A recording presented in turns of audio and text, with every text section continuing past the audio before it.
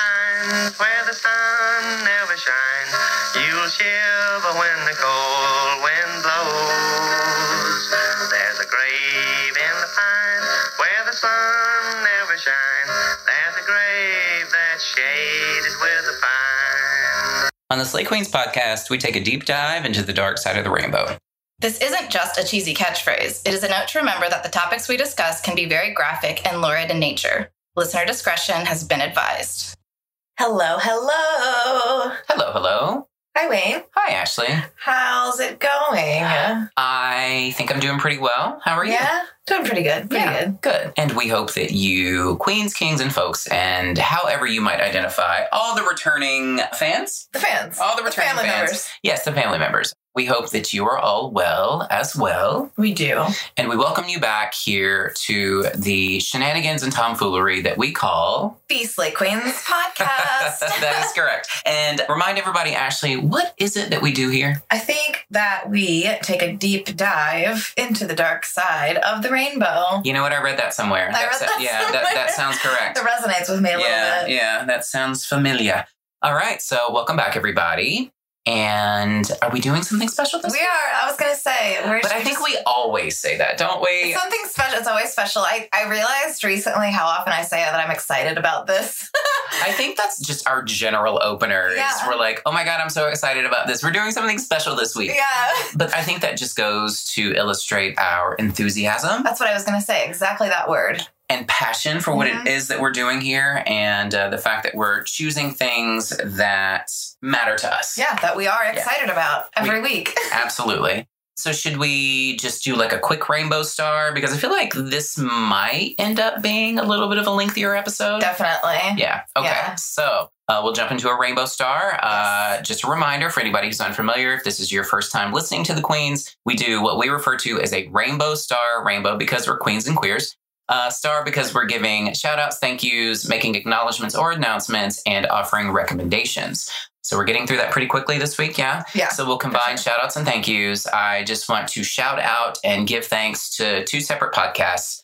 The Core Extra podcast, which is another Cincinnati-based podcast. They are. They gave us a lovely shout out and a lovely rate and review on their podcast, actually. They did. Recently, and we are so appreciative of that. And we would hope that our listeners would go and show them some love and attention and affections and support. And his voice, whoever shouted us out, is my favorite podcast voice I think I've ever heard.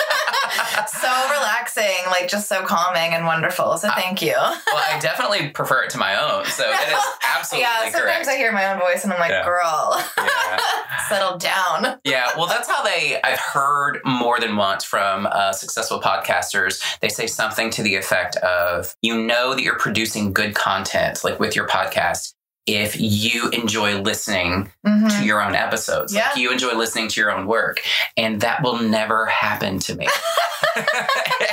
Because I hate listening to the sound of my own voice so much. Yeah, I always have been that way. I will say though, when we've been on a road trip or something, listening to an episode of our podcast, it definitely I'm always critiquing myself, but there are moments where I just smile, it makes me happy, So I'm well, hopefully it does the same for other people. Yeah, hopefully. Fingers crossed, toes crossed, legs crossed like a lady.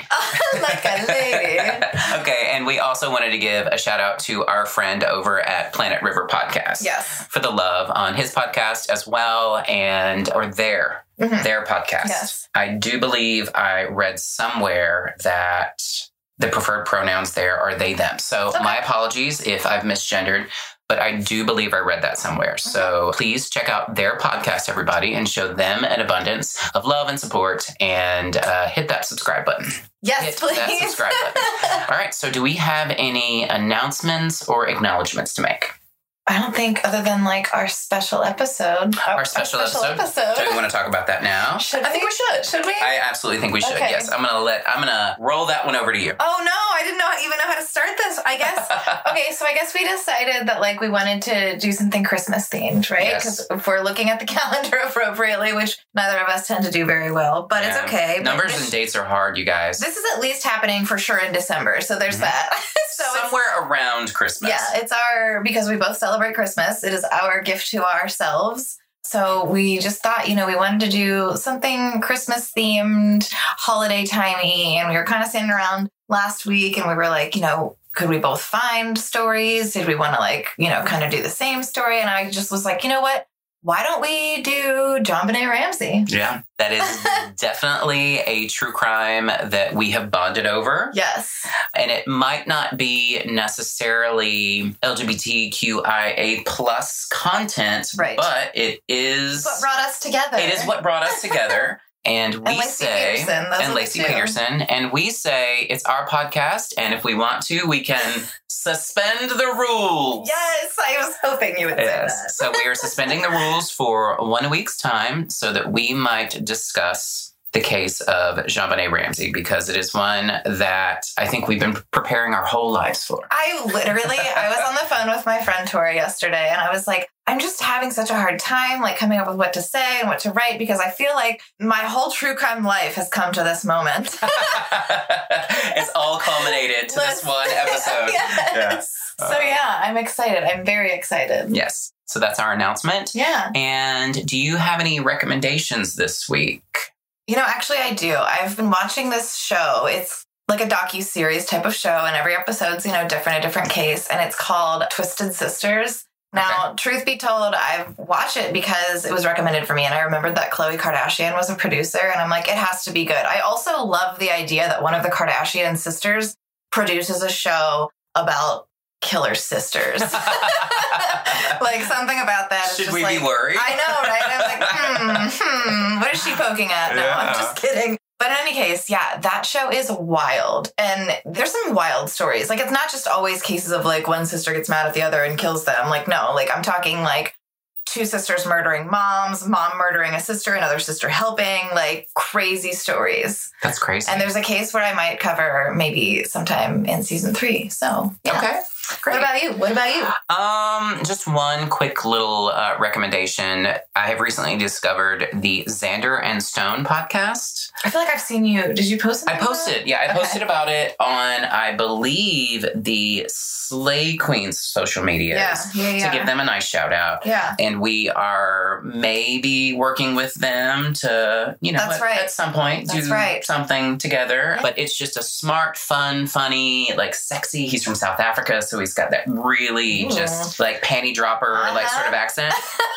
It's just I like that description. It's a great show, and I highly recommend it. If our listeners enjoy our show, you will absolutely enjoy theirs as well. So give them a listen, and a follow, and whatever support and love you have to give. Yes, please. All right, so let's take just a quick break, and then we'll come back and we will talk about... I'm literally, I feel like my heart's fluttering. I'm so excited about this. Is it like a first date? Yes.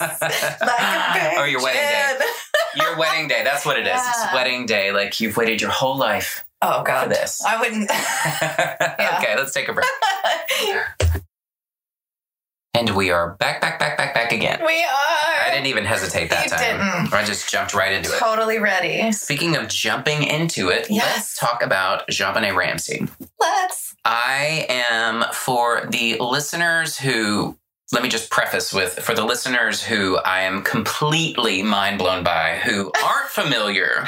I figure maybe just younger people. No. Even though it's still pretty prevalent. No. It was a great suggestion that you said. I think we should, because full disclosure, Ashley and I talk outside of this podcast. She suggested that we do a nice recap of the case for anybody who might not be as familiar. And you need not apologize for that at all, because I've had one of our fans, one of our listeners reach out to me at one point and be like, who's that? I'm not familiar with that case. Okay, that's good. And see? I can't imagine a world in which anybody doesn't know literally about this case. I was telling Sierra, I had one of these docu-series on about her, and it was just the clip where her mom was doing the press conference. Yeah. And I was just telling Sierra, I'm like, this is nostalgia to me. I remember being a little kid, in the kitchen or in the living room, and I remember hearing this. I remember seeing her face in this conference. That's just wild to me that's something that takes me back to being a child. I remember being 14, 15 years old and walking into grocery stores. Yes, that was a thing. Tabloids. Where the magazines and the tabloids and everywhere. Everything was just lined with her face. And it was all Well, beauty queen, John. And I remember being like so young at the time, but I remember being like, if this little girl went missing, why are we just like honing in on the fact that she's a beauty queen? Like, can we not? Yeah. I was annoyed by that even then. Yeah. So yeah, okay. We've already prefaced it. Okay, so we are once again discussing the case of JonBenét Ramsey today. The information that I will be sharing, I got from biography.com, CNN.com. Hey, I use that one too. I figured you might. crimemuseum.org and rollingstone.com. I structured this. It's going to be a little bit shorter than like a normal script that I would write. Because again, this is just kind of a recap. But I structured this very much in the same way that I traditionally structure my storytelling, with a nice opening that I hope intrigues you a bit, if you're not already intrigued. No, you are the best at this. All right. So JonBenét Ramsey was an American child beauty queen and the daughter of an affluent family who was only 6 years old when she was murdered in her Boulder, Colorado home on December 26th of 1996. Her murder, which is still unsolved, became one of the most infamous crimes in American history.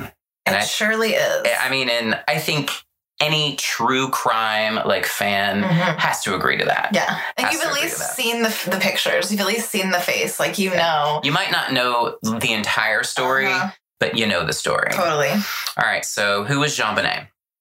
Named after her father, John Bennett, as well as her mother, Patricia, also called Patsy, JonBenét Patricia Ramsey was born on August 6th of 1990, actually in Atlanta, Georgia. Family then later moved to Boulder, Colorado.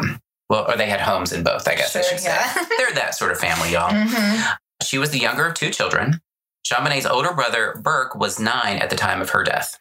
JonBenét was an outgoing Southern girl who enjoyed being the center of attention. By the age of 6, thanks to her, quote, bouncy blonde hair, poised smile, and glittery costumes, she had already won multiple pageant titles, including Little Miss Colorado, Colorado State All-Star Kids Cover Girl, America's Royal Miss, and National Tiny Miss Beauty. Her father, a multimillionaire businessman, and her mother, who was also a former Miss Virginia 1977, doted on their daughter in every way that they could. Their luxurious home was plush, and it had everything JonBenét needed to live a very comfortable life. And I mean, if your kid's in pageants, then you better have some money. I'm just saying. Yeah. So seemingly the sort of family that you wouldn't expect this sort of tragedy definitely to happen to. And what tragedy are we speaking of? Dun, dun, dun. Dun, dun, dun. So what happened? On the morning of December 26th, 1996, Patsy called the police after finding a 3-page ransom note left by a supposed, quote, group of individuals that represent a small foreign faction, end quote. That's That's so literally weird. one of the oddest parts of the entire story for me. I agree. So this supposed group of individuals that represent a small foreign faction were in fact demanding $118,000 for their daughter's safe return. Sadly, however, the girl's body was discovered in the basement later that afternoon. She was found by her father in an area of the home that had actually already been searched by investigators. JonBenét had a fractured skull. She had potentially been sexually assaulted, as indicated by some droplets of blood from an unidentified male that were found on her underwear. And she had also been strangled with a garrote, which had been made from a piece of nylon cord and one of Patsy Ramsey's paintbrushes. All right. According to the coroner's report, JonBenét's official cause of death was, quote, asphyxiation by strangulation associated with a craniocerebral trauma. And her death was actually officially classified as a homicide. So translation, in case anybody is not super familiar with true crime terms. Sure. And we've talked about what a garrote is before. Yeah, we have. But translation, it appears as though someone attempted to choke the child to death. And then when the strangulation actually didn't kill her, they beat her over the head with a blunt object until such time that she was dead. Additionally, the coroner would discover other physical findings suggestive of sexual assault, as well as an undigested piece of pineapple in the child's stomach during autopsy. Pineapple. So put a pin, like you said. The infamous pineapple. Put a pin in the infamous piece of pineapple, because we will definitely be circling back around to that, or at least I will be. All right, so I'm going to touch on the investigation just very briefly, and then I'm going to let Ashley talk to us a little bit more about that. The investigation. In the 4 years following JonBenét Ramsey's death, no major leads were made, although the Ramsey family themselves became the main suspects. Much of the public viewed the parents as guilty after hearing about investigation findings that did not paint them in the most innocent of lights. Examples of this would include John and Patsy giving inconsistent stories about the events leading up to their daughter's death. Also, the cryptic ransom note was discovered to have actually been written on paper found inside the Ramsey home. We'll talk a little bit more about that later. Mm-hmm. And finally, there were also fibers found on the duct tape that had bound JonBenét when her body was found, which matched fibers that were also found on Patsy's clothing. And I would like to circle back around to that if we can, because there is actually a really plausible explanation for that. I'm not sure what that one is, so I want you to, we'll definitely talk about that. In December of 1999, the Boulder grand jury voted actually to indict John and Patsy on charges of child abuse that resulted in their daughter's death. However, the Boulder district attorney decided not to charge them, citing there was insufficient evidence. After the case was dropped, the Ramseys actually left Boulder to return to Atlanta, Georgia, to their other home, to escape some of the media glare, and that was in 2001. 4 years later, 4 to 5 years was the account that I read, Patsy actually died of ovarian cancer at the age of 49.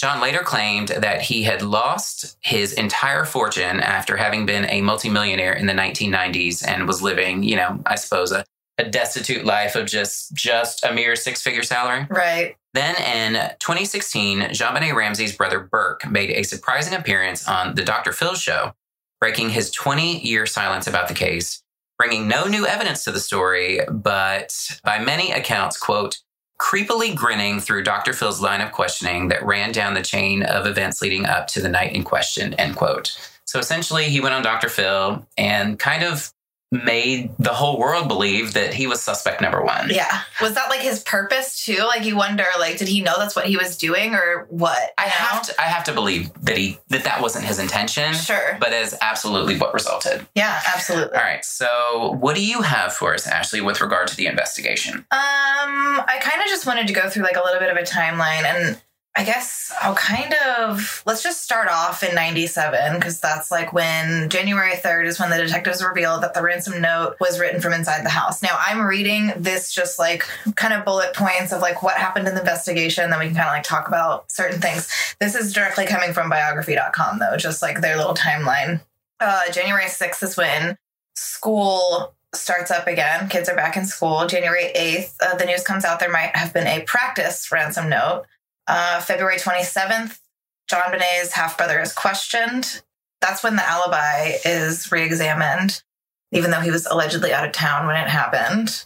In March 7th, 1997, a handwriting analysis eliminates John, but not Patsy. So that was a huge, I guess, focus in a lot of documentaries that I've watched over the years, was her basically like just being like, go back to the damn drawing board. Like that's not my handwriting. And I remember even her like saying that all of the professionals said that it wasn't hers. And it's like 12 different professionals said unequivocally, irrevocably, it is her handwriting. Yeah. I think the thing that stands out in my memory the most about the handwriting matching Patsy's, according to the air quotes experts in the field, is that they go, well, or I think Patsy's defense or her legal defense or anybody who was on Patsy's side said, well, it was actually written with like a marker. It wasn't written in pen. Mm-hmm. So there's absolutely no way you can determine whose actual handwriting it was. That doesn't make no. Mm-hmm. Yeah, I just thought it was a bit of... Yeah. That's a bullshit defense. There are still like definite, I mean, you can compare like every documentary out there. You can compare the G to the G, the S to the S, like all of those. Well, it was even the wording. I think there was a wording analysis that was done and whatnot. So, yeah. But what intrigues me about that wording analysis is, to me, if we're talking about that, then it points a different person as being the number one suspect, in my opinion. But we'll talk about that later, because we'll talk about our own theories. I guess I wouldn't necessarily think that's definitely what I think happened, but it's an interesting theory to me. Yeah. Not our own theories, but our favorite theories, because there are so many of them out there. Our favorite, what we think is the most interesting, I suppose. So March 8th, 97, the police search the Ramsey home again. April 3rd, 97, the DNA testing takes place. There had already been a DNA test done by the Colorado Bureau of Investigation, and the secondary one was done by Maryland's Cellmark Laboratories, which that came from the Denver Post. April 19th, 1997, JonBenét's parents become the prime suspects. Then on the 30th, Patsy is questioned for 6.5 hours. May 2nd, John and Patsy speak to local media. And this was the big, moment where it was interesting. And, one thing that I watched, someone basically said that I think that Patsy would have had better luck coming out of her house onto her porch the day after the murder and begging people to help her find her daughter. Because basically what she was saying is when they went on national television and talked to the media, it did not help them at all. It did the exact opposite of help them. It just made people believe that they did it more. I remember, I've read and seen some things since then, but I remember even at the time, people very emphatically talking about the fact that they were cold. Uh-huh. And they were seemingly unaffected, and they weren't emotional enough, and they didn't seem genuine in even the emotional things that they said. And I don't disagree with that per se, because I have looked back at some of these things and thought, okay, well, I have seen people whose children were in high stress situations, people who were in high stress situations because something had happened to and with their children. I work in emergency medicine. I've seen it firsthand.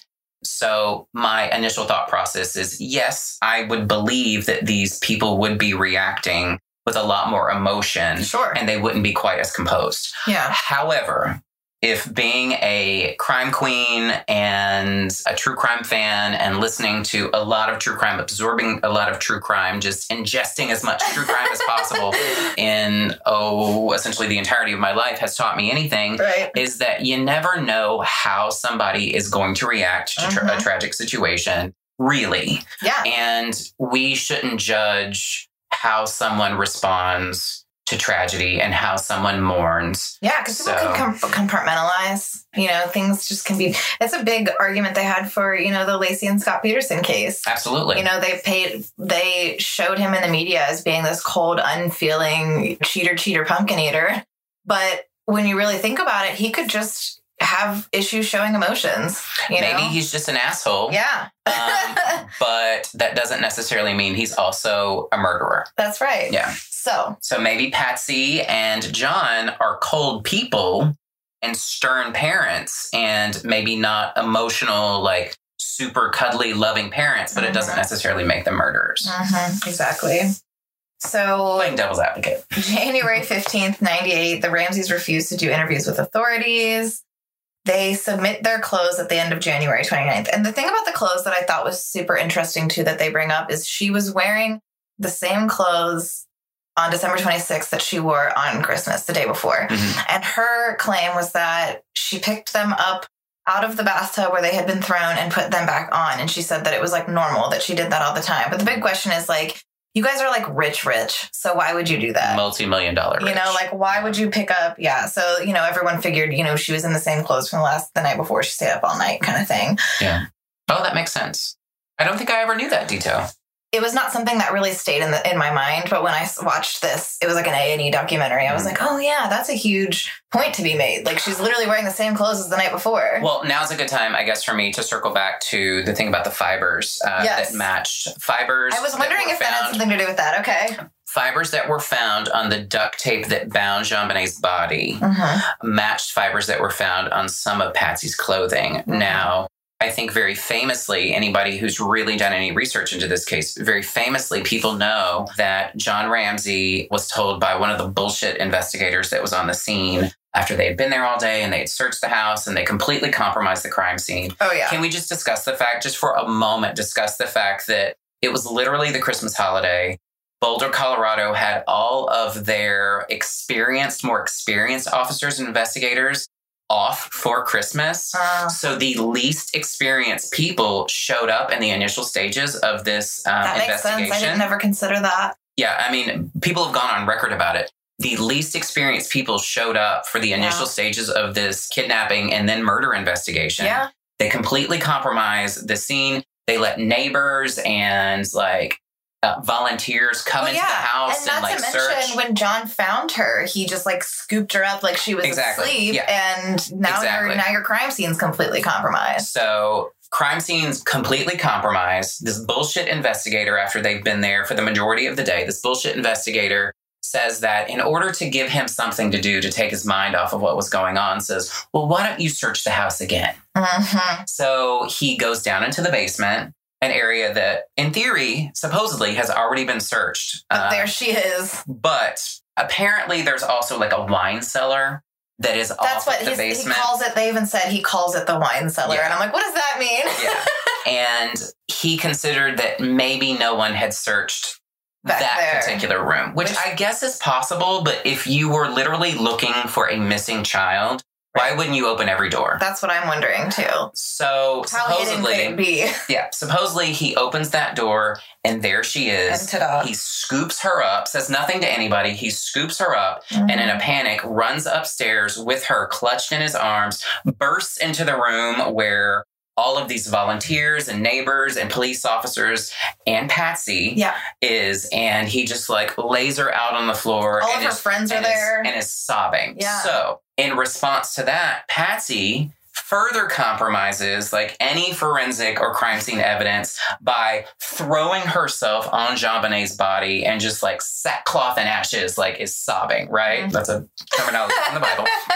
It's just sobbing. So she's like wallowing all over her poor dead daughter's body. Of course. So I would think in that moment, there at least could be reasonable doubt to argue that in that moment, there could have been some transfer of fiber. Totally. So, I mean, that's plausible. That makes sense. That tracks. That totally makes sense. Yeah, so you can't necessarily hold, in my opinion, that piece of evidence against her. Well, yeah, and can we talk about the bowl of pineapples that was just like sitting out? For sure. Like, and Patsy's like, I didn't put that there. And John's like, I didn't put that there. And it's like, well, then what? Someone just planted it there? What? Well, the bowl of pineapple is heavily referenced in my favorite theory. Okay. Do you want me to talk about that now, or you have more that you want to get into? I mean, honestly, we can just kind of go into this because, like, I'm just reading down this list of, like, what happened, but I feel like we're doing a pretty good job at just saying it anyway. Okay. So, realistically, I mean, we've talked about the botched crime scene. Really, the only thing that I kind of hone in on when I was kind of writing notes about this is how the media really did portray this family. And had they spent more time maybe with the 1,600 other theories out there, maybe we still wouldn't be talking about this to this day. Yeah. Or maybe the family really did do it and they just can't get the evidence. So let's go on to your theory. Well, let's backtrack for just one moment. Yeah. I feel like it would be more appropriate for me to say this before I start talking about theories. So you mentioned already, since we've been discussing this, DNA evidence. Yes. Okay, so I have heard kind of two separate things with regard to the DNA evidence, and I'm curious whether or not you have as well.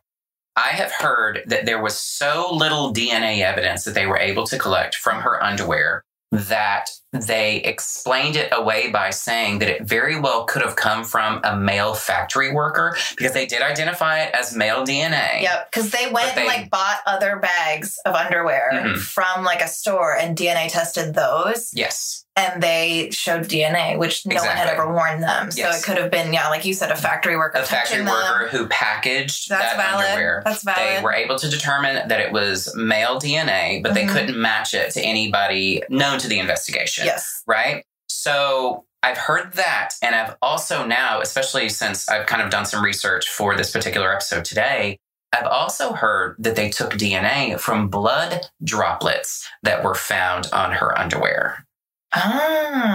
I would be hard pressed to believe that a factory worker left blood droplets. Yeah, it's like what kind of DNA is underwear. it? Yeah, so there's an inconsistency there in the storytelling and what we know as people outside of the investigation. Well, and we also know too, like since the 90s, blood DNA testing has gotten so much more. There are labs that do so much more. Like you can have hardly any and they can still, get down in there and figure out, it's not not everyone can do it, but there are labs that can really take hardly any blood. And so it's kind of like, you need to know what kind of DNA evidence was it then? Exactly. Because if it was blood, then there's someone out there that can tell exactly who that person is. Well, and also if we are to believe that this DNA was found on her underwear that was simply just like epithelial tissue, right? Like skin cells. Sure. And they extracted DNA from that. I buy that DNA wasn't necessarily placed there during the committing of a crime or during like her murder. Sure. I buy that. Totally. I buy that. Yeah. And if that DNA is not a match to anyone involved in the investigation, I buy that.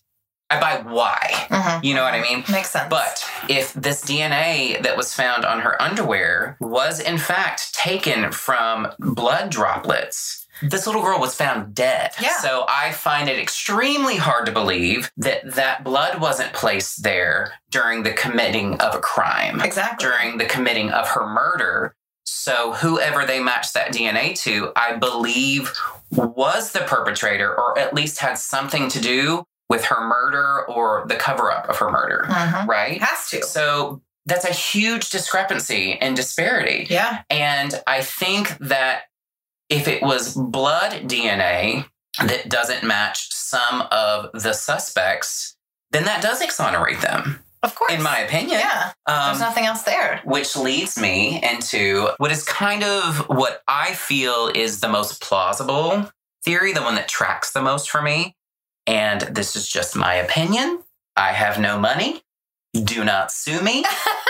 Because I know that other platforms have spoken out about this as being their theory as well, and they got sued because of it. You're just saying you feel like this one makes the most sense. This one makes the most you sense. You come up with it. Based on my research, this one makes the most sense. And in my humble opinion, that means nothing to anybody. It's just what we're talking about. I think the brother did it. Yeah, and I feel like that is the most popular theory, and I totally get why. Like, I'm with you on this. I just have one that I feel like is super interesting that I feel like needs to be noted. It's a little newer, too. I agree. I think the brother did it, and I think the family, as in the parents, helped cover it up. And so this is why. Tell us why, this darling. Is why. All right. Soon after Burke Ramsey's Dr. Phil appearance, CBS aired the documentary The Case of JonBenét Ramsey. It was actually a 2-part documentary that reinvestigated the evidence of the crime with a select group of FBI and forensic experts. The documentary leaned their suspicions towards Burke as close as they possibly could without making any kind of formal accusation. The CBS team set up a compelling theory. On review of JonBenét's autopsy, forensic investigators suspect that the blow to the little girl's head was inflicted with a blunt, heavy flashlight, which could be seen in a crime scene photo sitting on top of the kitchen counter. I do remember and that's that. That's kind of famous. Yeah. So they're saying we believe that it was this type of instrument that created this injury, and we very clearly see something that matches that sitting here in the kitchen on the counter. Really just right there. The morning after. And the parents are trying to say that it was like planted there. Exactly. And they're saying that it was planted there. That's not ours. I've never seen that before in my life. Yeah. Furthermore, they claimed that the flashlight fit the 8.5-inch gash in the victim's skull, quote, to perfection. Oh, so they said that it was a perfect match based on the autopsy report and the autopsy findings. However, no trace evidence of either JonBenét nor Burke were found on the flashlight itself. To which I say, okay, well, it was found in the kitchen. Maybe they just cleaned it really well. Yeah, or maybe someone was smart enough to know to like cover their hands up with a long sleeve shirt or some gloves or something, a blanket. Maybe you knew not to leave fingerprints. Yeah.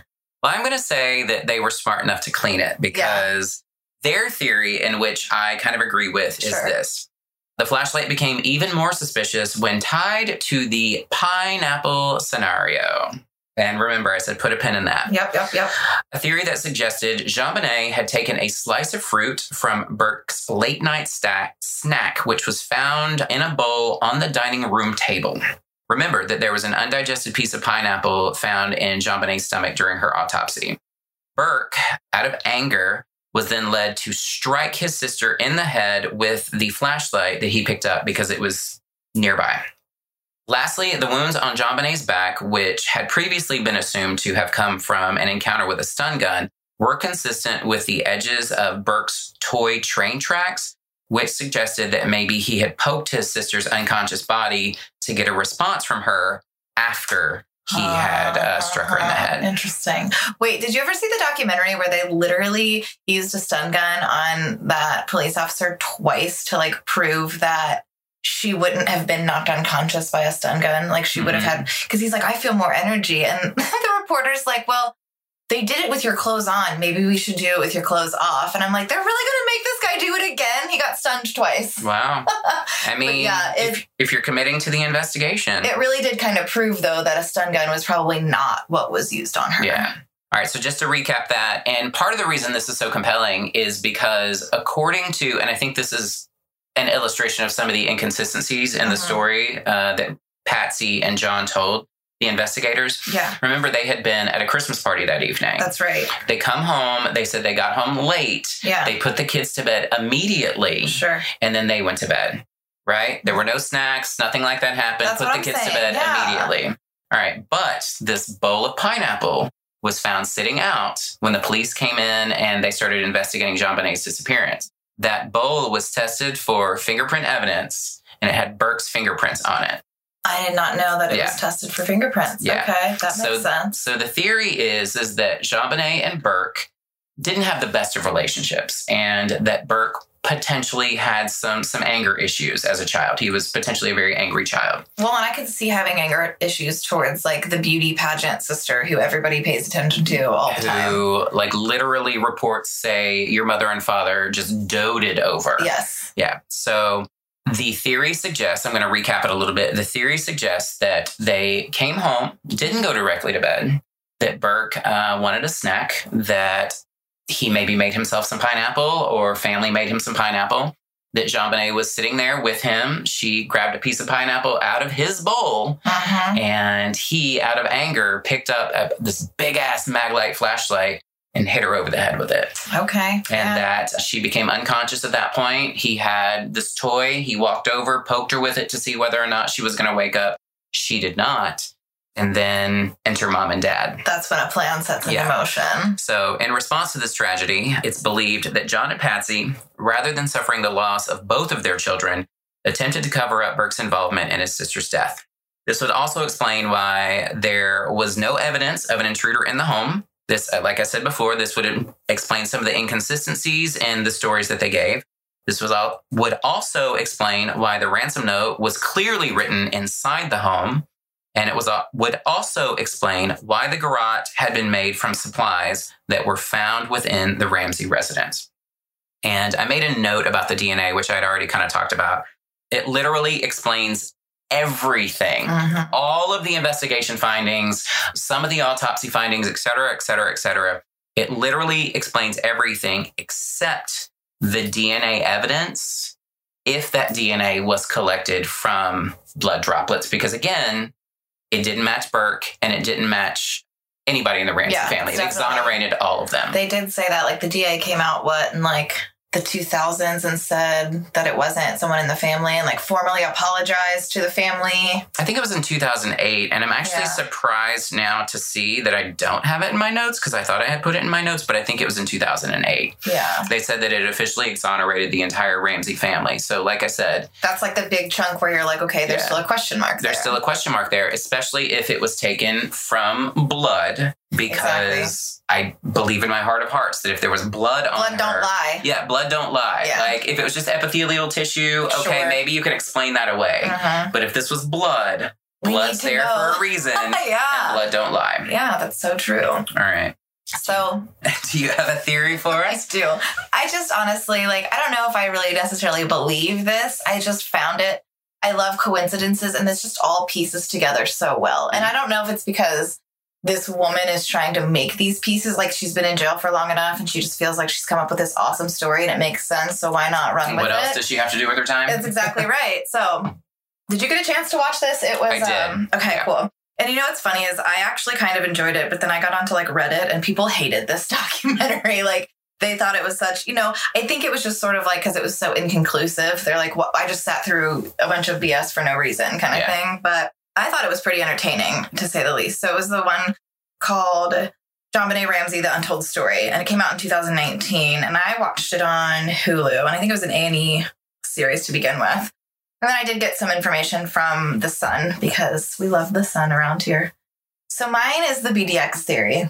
I just find it to be so interesting. It's bananas. It's bananas, right? That's exactly what it is. Because I'm watching this, and I'm like, Wow, woo, wow. This is like different. I've never heard this before. And like some of it I have heard. There's like someone who gets brought up that we have heard of before. But yeah, here we go. Okay.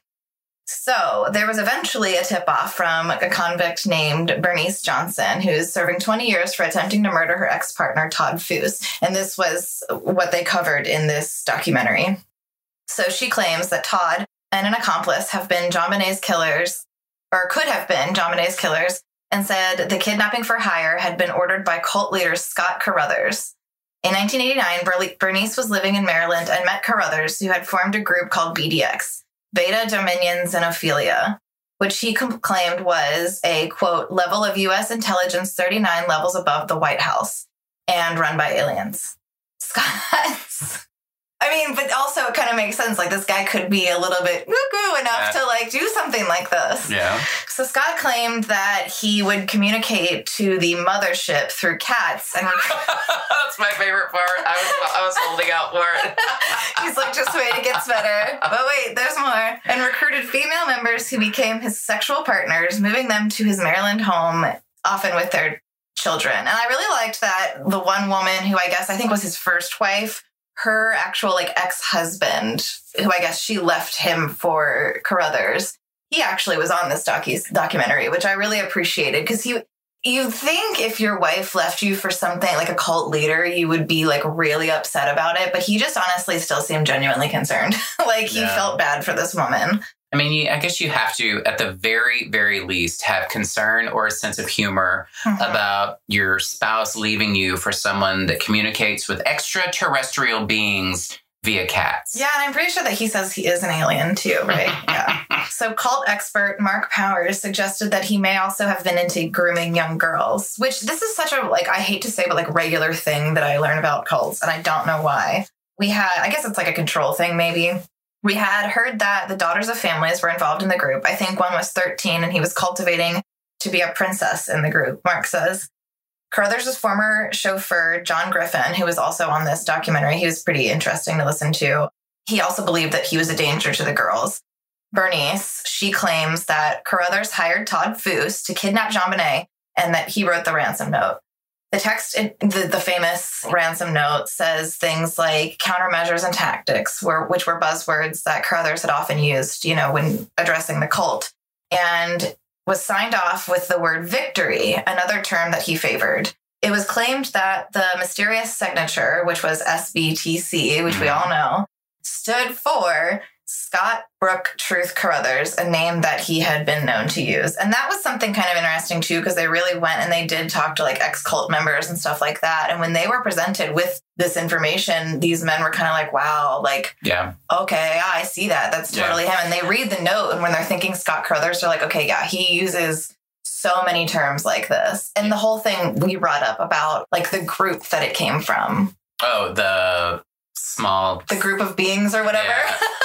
Faction. Like, yeah, he uses the word faction in a lot of his like teachings. Yeah. Like there's a book that they go through where he uses those terms. Yeah, a group of individuals that represent a small foreign faction. Which is something that he would refer to as like his little group of people, right? Yeah, they did a really good job of reaching out to people in this docuseries, because I watched it as well, of reaching out to people that had been involved with him with regard to like his cult, and also people that just had like business dealings with him. Yes. And saying, could you see him saying these things, doing these things, believing these things, behaving in this sort of way? And in that specific context, all of those people were like, yeah, absolutely. And it did seem very genuine. So it does get better too. In 2002, Carruthers was jailed for plotting to kill 4 people who opposed the BDX. And court documents also revealed a, quote, plot to kidnap a 6-year-old girl. Carruthers denies any involvement in the murder, and a journal written by a follower places him in Maryland on Christmas Day, 1996. And they do even go talk to him for like a brief moment. And it's kind of one of those things where like they literally just ask him, they're like, did you kill JonBenét Ramsey? And he goes, oh, Lord, no, or something like that. And it's like he looks down, he doesn't want to look at, I don't know. It's just like this really weird encounter. It was a really weird, unexpected, like brief encounter where it was obviously a man like just recording with his cell phone, catching him backing out of his driveway in his car, and he just like walked up to him and was like, did you have anything to do with the death of JonBenet Ramsey? It was just one of those like literal like 10-second like awkward like encounters that made me feel strange and dirty uncomfortable, right? Uncomfortable, yeah. Like, how is that someone's job? Mm-hmm. So Bernice tells Robert Clark that she and Todd entered their daughter Cinnamon into pageants in Boulder. Yeah, her name is Cinnamon. I know, I can't get over that either. Okay, true story. I can't. True story. I have to pause you for just a moment. Yeah. I was literally watching this at work on my laptop with like my earbuds in, and I'm sitting like watching, and this announcer, you know, like the guy who is like the voice of the entire episode. The narrator, yes, thank you.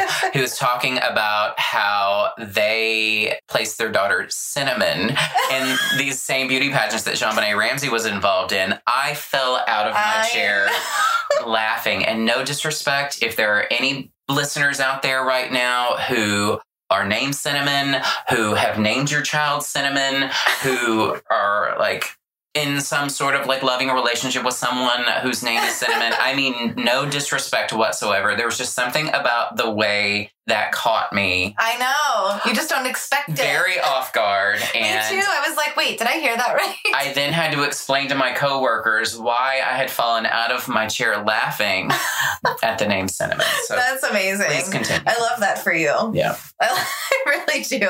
I mean, they probably thought it was funny too, though, honestly. Or maybe it was one of those, like, you had to be there moments. So, yeah, that's where they came across the Ramseys. And I'm not going to lie, I thoroughly enjoyed the interview with Todd Foose. Like, he was highly entertaining to me, like, when they were asking him questions about how, like, he thought he was going to come into some money, and he just laughs. And they're like, why is that funny? He's like, I don't know anyone with money. Like, me, what? He's like, look at me. Do I look like I have money? Yeah, right. Where, so they came across the Ramseys at these pageants, and her partner behaved oddly towards the other girls. She said, I found him leaning on a door frame where some of the older girls were getting dressed. And I said, don't you think it'd be a little weird if some strange man was watching your little girls get dressed and put on makeup? She says, he started cussing, telling me I need to mind my own business. She also claims that he boasted about breaking into houses. And just before Christmas 1996, he told her he was going to come into some money. He also put a deposit on a new truck, which he couldn't afford, telling the garage to hold it until he could pay in January. Which he gets questioned about that, right, during this. And he's just kind of like, no, I never. And I don't think they could ever really substantiate it either, because it seemed like they were going to investigate and try to find out. But I don't think they ever found anything. So investigation into Foose led Clark to another possible suspect, Michael Helgoth, which I think we've already. I mean, I knew that name. They had already kind of looked into him before. He's already been a focus of one investigation. The mechanic worked in a junkyard in Boulder, and the colleague revealed that in the run-up to the murder, he had said that he couldn't wait until Christmas, as he and his partner were about to make $50,000 to $60,000 each. He also allegedly asked what it would feel like to crack a human skull.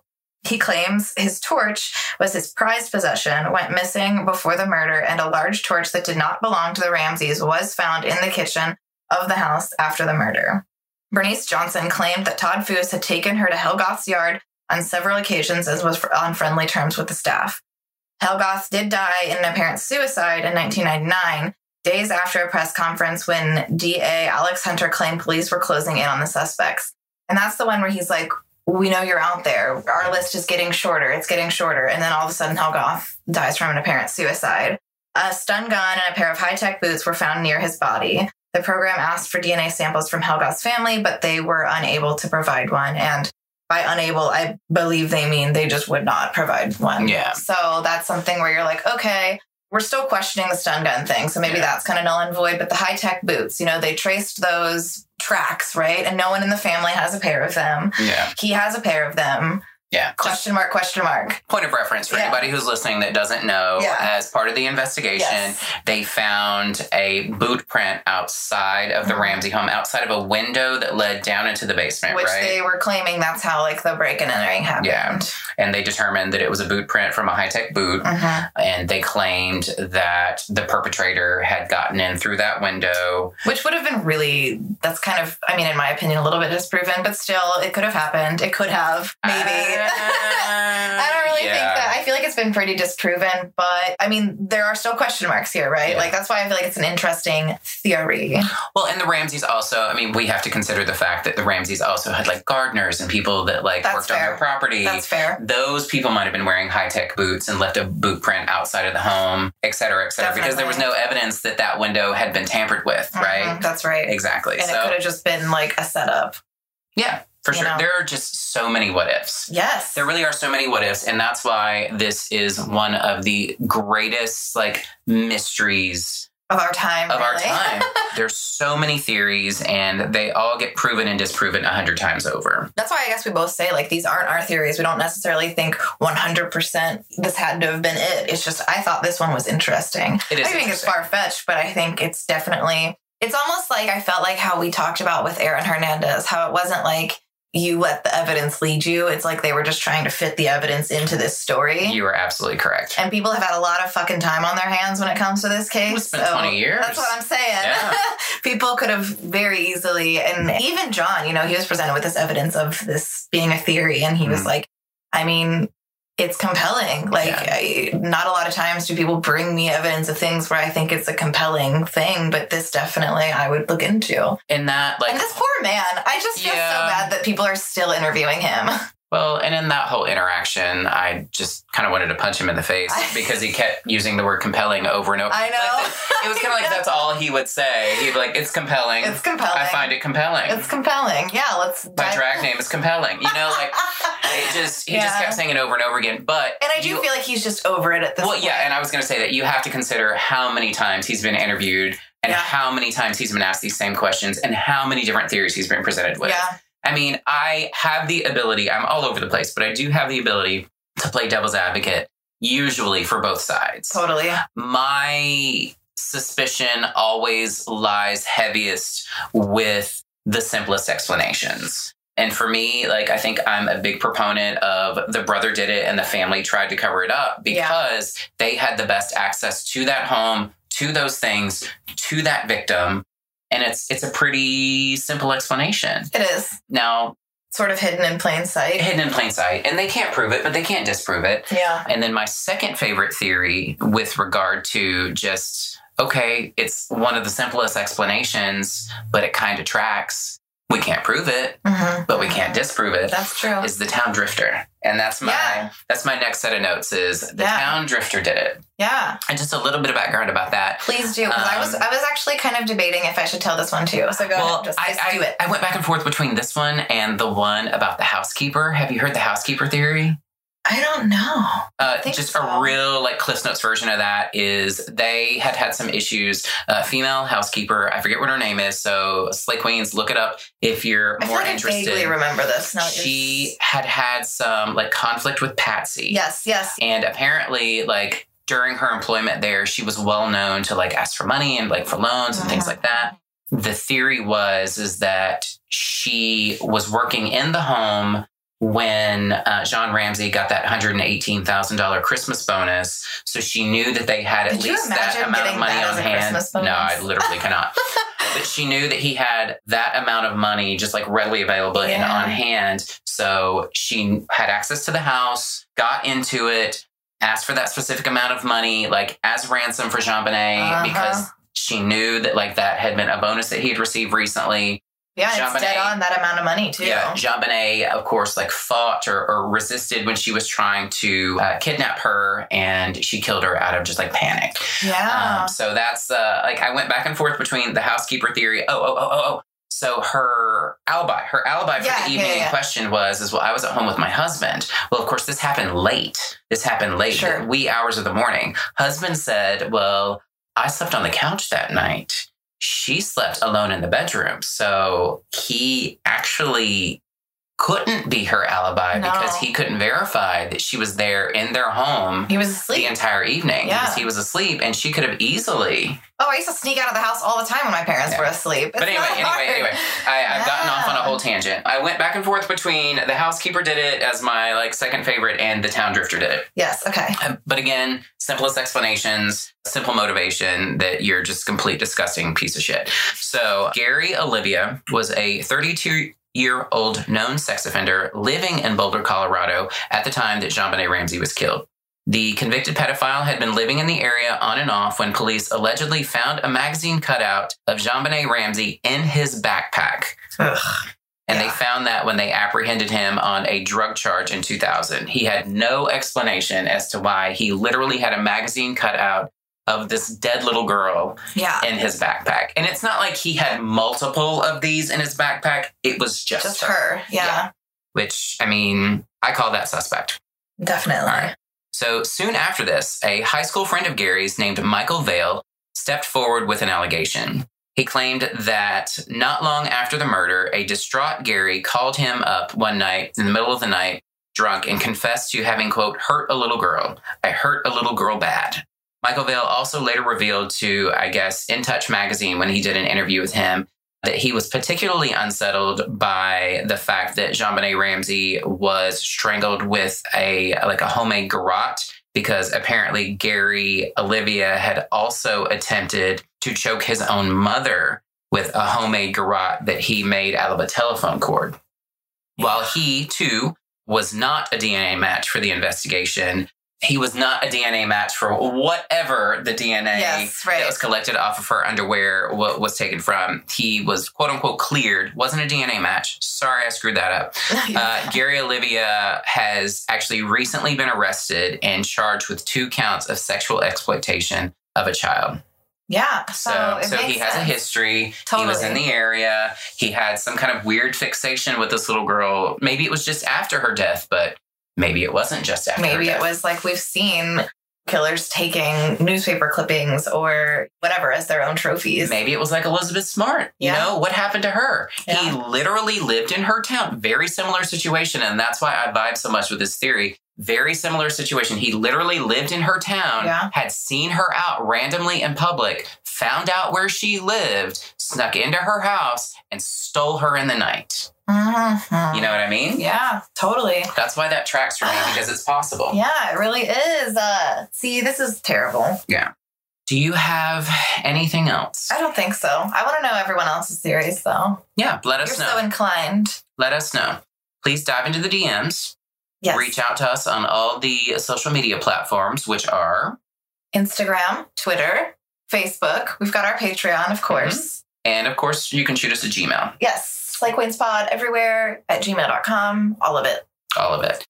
Let us know your theories. Let us know what you think happened to JonBenét Ramsey, because unfortunately, after all of this research that we've done and all of the watching and all of the rambling we've done here today, nobody actually knows. Well, we were talking about it earlier and we're like, you know what, let's just start this episode, because we were both just saying, I'm like, do you even think that we're ever going to know? At this point, it's become such a media circus and will never not be that, like, I feel like at the end of the day, they don't want us to even know if there's ever an answer. I hate to say that and be like a conspiracy theorist or anything, but... Well, the most recent thing that I have read, I've read a lot recently because I've done some research for this particular episode, but the thing that was dated the most recently that I read with regard to the investigation is that with the advancements in DNA technology, they're going to do more DNA testing. And I think they're going to try to do the genealogy. Yes. Which has broken so many cases open. That's something they talk a lot about on like Jensen and Holmes, because they do all these unsolved ones. And a lot of the times that's exactly what it is. It's like, you have these 3 hairs that before, the way that you tested it, those hairs would have been destroyed if you tested them again. Yeah. But now there's this new advancement, and thank God for science and those scientists out there doing the good work, because now you can test that hair in a different way and find out exactly whose it is. Well, yeah. And also we have so much more DNA to compare it to, the genealogy DNA. Mm-hmm. Like they can literally go, okay, well, it's got to be a member of this family. Yep. So now that we've narrowed our investigation literally down to this small pool relatives of people, we can figure this out. Yeah. So like, how crazy is it going to be if they actually solve this case? Yeah. Have I mentioned this on the pod, how like rapists and like offenders are putting their like genealogy into like those MyHeritage kind of like things, trying to figure out and they're getting caught because like they'll look on these websites for people who've put their DNA out there, and they will literally arrest people for offenses that like they didn't know who it was before. And I'm like, Wow, that's kind of amazing. Well, I know that people are getting caught because like their family members are putting their DNA out there, and they're literally able to like narrow it down to such a match that they're like, this has to be a like first cousin or like a brother, or this has to be a close relative of this person. Yeah. So I know that that's happening. To me, that's like the best thing to come of like those genealogy websites. For sure. That's kind of amazing. I never considered that would be a thing, you know? Well, no, I don't think anybody did until it just started happening. Right. And I always make the joke, like the 13andMe or whatever they are. People are always like, would you ever want to do that? And I'm like, absolutely not. Like, I would fucking find out that I was related to like fucking Jeffrey Dahmer or something. That's what I'm saying. Like with my look. Yeah, exactly. I don't need to know. It's better not to know. Yeah, it's better not to know. I do know that someone in my family did like their like immediate, and then they kind of did like the Myers, which were like my grandmother's side, my mom's side, and figured out that they were like all like bootleggers and moonshiners in Newport, Kentucky, which was hilarious because my brother just like slams his hand down and goes, I fucking knew we were gangsters. And I'm like, yeah. Makes sense. And for those of you who don't know, Newport, Kentucky was the OG Las Vegas. Look it up. That's exactly right. Yeah. Not far from here. Yeah. I lived there. For 2 years. I was there earlier. I lived in Covington, so close enough, right? Yeah, for sure. Anyway, yeah, that's all right, the end of our show. That's the end. Yeah, we should cut ourselves off here. Otherwise, we're going to keep talking. Thank you all for coming back again. Yes, thank you. Please like us, love us, share us, rate and review us 5 stars. Yeah, we did get a new 5-star review too. Not a review, it was just a rate. So thank you to that person. Yeah. If you're listening, thank you to whoever gave us 5 stars on Apple Podcasts. We didn't get a review, so there wasn't a screen name associated with us, so we can't thank you and shout you out specifically, but we do appreciate it. We see you, and we appreciate you, as we appreciate all you queens, kings, and folks. And we would appreciate it if you would go out and slay, queens. Just not each other. I'm going away, but I won't come back on a lonesome railroad line. But I can't forget that sweet little girl who sleeps in the pines and the pines.